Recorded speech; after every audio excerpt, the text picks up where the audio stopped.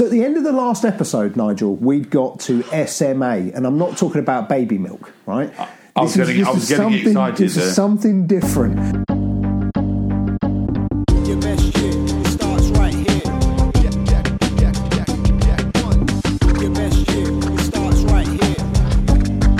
Perhaps the best is this one. This was about goal setting, and you basically told us that you don't like SMART goals, you don't like that acronym, and you were giving us your smarter version.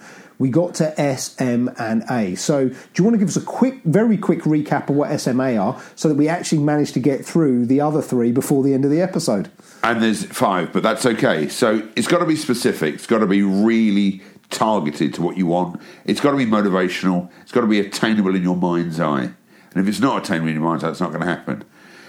So the R, which is key, we don't want realistic goals, which is what it used to stand for. We want relevant goals. So relevant for me in my state right now, having had my clearance of health, is to really get my body in shape, is to be really fit and healthy. So it's relevant for me to look after my health.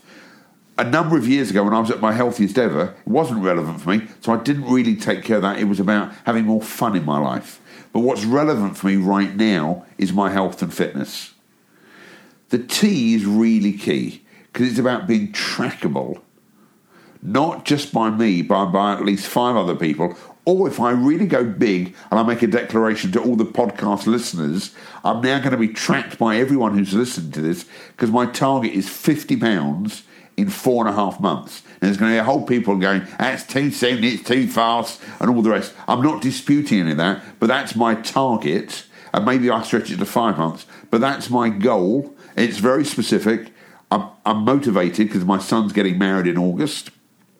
It's attainable because I've been that weight before and I have the suit ready.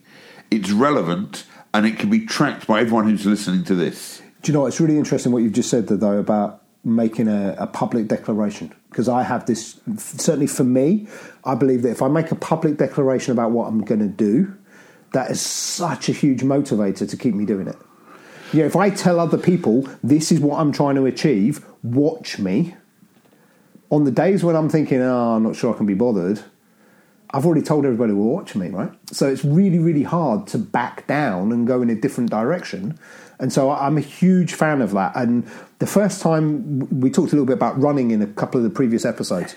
Back in 2012, I decided that I was going to go and run a half marathon. And long story cut short, when I was 12 years old, my dad ran a half marathon. I watched him do it and thought I could never do that because I was like last. So in your mind, it wasn't attainable. Absolutely, that I was like last kid to be picked for sport, all that kind of stuff. I can see why. Yeah, absolutely. There you go. And I met somebody during 2012 that was training for Ironman, and when they explained to me, you know, what Ironman was, as in 2.4 miles of open water swim, 112 miles on a bike, 26.2 mile run on the end of it, and you have to finish the whole thing in under 17 hours or you technically didn't finish. I was like, that's insane, but you look normal. And so if you can do that, maybe I could run a half marathon. So I went home and I actually signed up for a 10-mile race, first of all. And I put it out on social media that I'm going to do this 10-mile race. Will you sponsor me? No training, no nothing. Now, the first training run I did, you know... I was get to the end of the road? Well, yeah, I managed about a mile, but it was like part walk, part run. I was sweating like I'd walked out of the shower. I was breathing like Darth Vader. You know, I was a mess. And I could have so easily gone, yeah, I've changed my mind. I don't mind losing the race entry fee. What I wasn't prepared to do was back down in front of all the people. So that was losing face to the other people because they thought you could do it. They'd started donating to you, etc. I actually think they thought I couldn't do it, which is why they donated to me. Yeah. But it was like, I'm not going to back down. So I think, you know, that trackable in terms of public commitment, I think can go a huge, huge way in terms of keeping us, you know, keeping momentum going. But I want to share a really nasty story that goes with it. You haven't because you're thin and good looking and fit. But for people to go join Weight Watchers, what's amazing, when you're in Weight Watchers, their success rate is very good. Yep. The tragedy is when you leave the club, you fall off a cliff. and you put more weight back on. Yep. Because as an organisation, it's very good in tracking your weight. You get your stars, you get your medals, you get weighed in public, you share, you talk about what's working, what's not working. And then when people reach their goal, which is how we started this whole podcast, they then think, let's celebrate. And we normally celebrate with the stuff that got us into trouble. Yep. So I want to add the last two letters of smart to make it smarter. Is it enjoyable? Because if it's not enjoyable and it's painful, which is why so many people give up the gym too early, people stop doing it. So am I going to enjoy this? I've got to find a way of enjoying it. And the way I'm going to enjoy it is my R, which is a reward. Okay.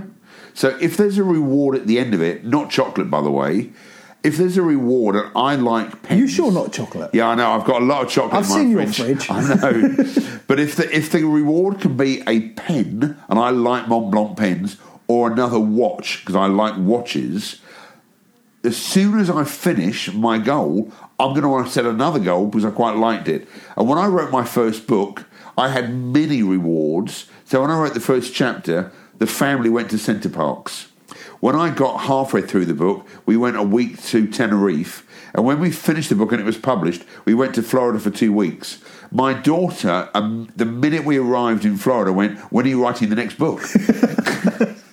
Because it's that concept that if there's a reward in place, you're going to be more geared towards it. Now, there'll be other people who've got different methods. So instead of just being smart, mine's smarter.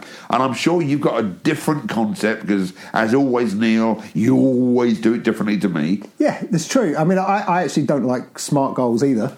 And so I took it the opposite way. You made it longer, I made it shorter. Of course. Right, so I actually break it down to just S, M and T. But they are actually the S, M and the T from SMART goals. Okay. So it's specific, it's measurable, and it's time-bound. Okay. Okay, I got rid of the A and the R because depending on which version of SMART goals you look at, A is very often agreed. Okay, and R is realistic. I think if you go for something that's realistic, you limit yourself in terms of your 100%, potential. 100%. And I think if it has to be agreed by somebody else, it's not really a goal for you. Any goal that has to be to do with someone else, because I really would like to marry Cindy Crawford. I just thought I'd share that with you. Hopefully no one else will listen to this and tell my wife. But I quite like Cindy Crawford. In order for me to marry her, she's got to get divorced. I could have a goal that was to marry a Hollywood actress, which, without having to be specific, at least it doesn't rely on someone else being involved. Yep. But if your goal is based on someone else's joining you, and they don't want that goal, then you're never going to get there. Absolutely, absolutely. So, yeah, I have to say, that's the first time I've heard you're smarter, or at least I think it is. It's certainly sunk in more than if I have heard it before. And I really like it. And in particular, I like the last bit. One of the big things that I'm very clear with people, if I'm talking about planning outcomes, project planning, all that kind of stuff, is how are you going to celebrate? And one of my little things I do every day, literally every single day. Do I want to hear this? Yeah. Okay. In way of celebration. It is. I don't know where your head was going, but this is I very left different. the room there just for the record. And actually, you mentioned Mont Blanc pens. For me, I use a Mont Blanc pen for this because I make it into a bit of a ceremony. Okay, I've got a notepad from a company called Elvis and Creasy, who. All of this stuff's made out of reclaimed London fire hose. It's incredible. So I've got this reclaimed London fire hose notepad. I mean, it's totally over the top in terms of the price of a notepad, but it makes the thing feel special. I've got my Mont Blanc pen, and at the end of every single day, I sit down and I write things I'm grateful for that day. And that's like a little mini celebration every single day. And isn't it amazing that if you woke up every day with things that you were grateful for, what would your life look like? And most of us only just say things we hadn't done off our to-do list. So on the next podcast, I'm going to talk about to-do lists because my to-do list and goal-setting plan to-do list is different to everyone else's in the world. Because I want to make life really simple for our listeners that they actually start doing things in alignment with their goals so they can be in alignment with their big mission. And then we'll talk about people's vision, which is a much bigger subject. Okay, if we're going to do to-do this, can we do to-done lists as well? Okay, we can do that, but I think what we need to make sure is that we've got enough time to explain what a to-do list actually is. Because most people's to-do list doesn't work. Do you know why? Why? So do you have a to-do list? Not as much as I used to. Okay, so most people who have a to-do list have 1 to 10 things. If you really want to get a great to-do list, only work on number 1.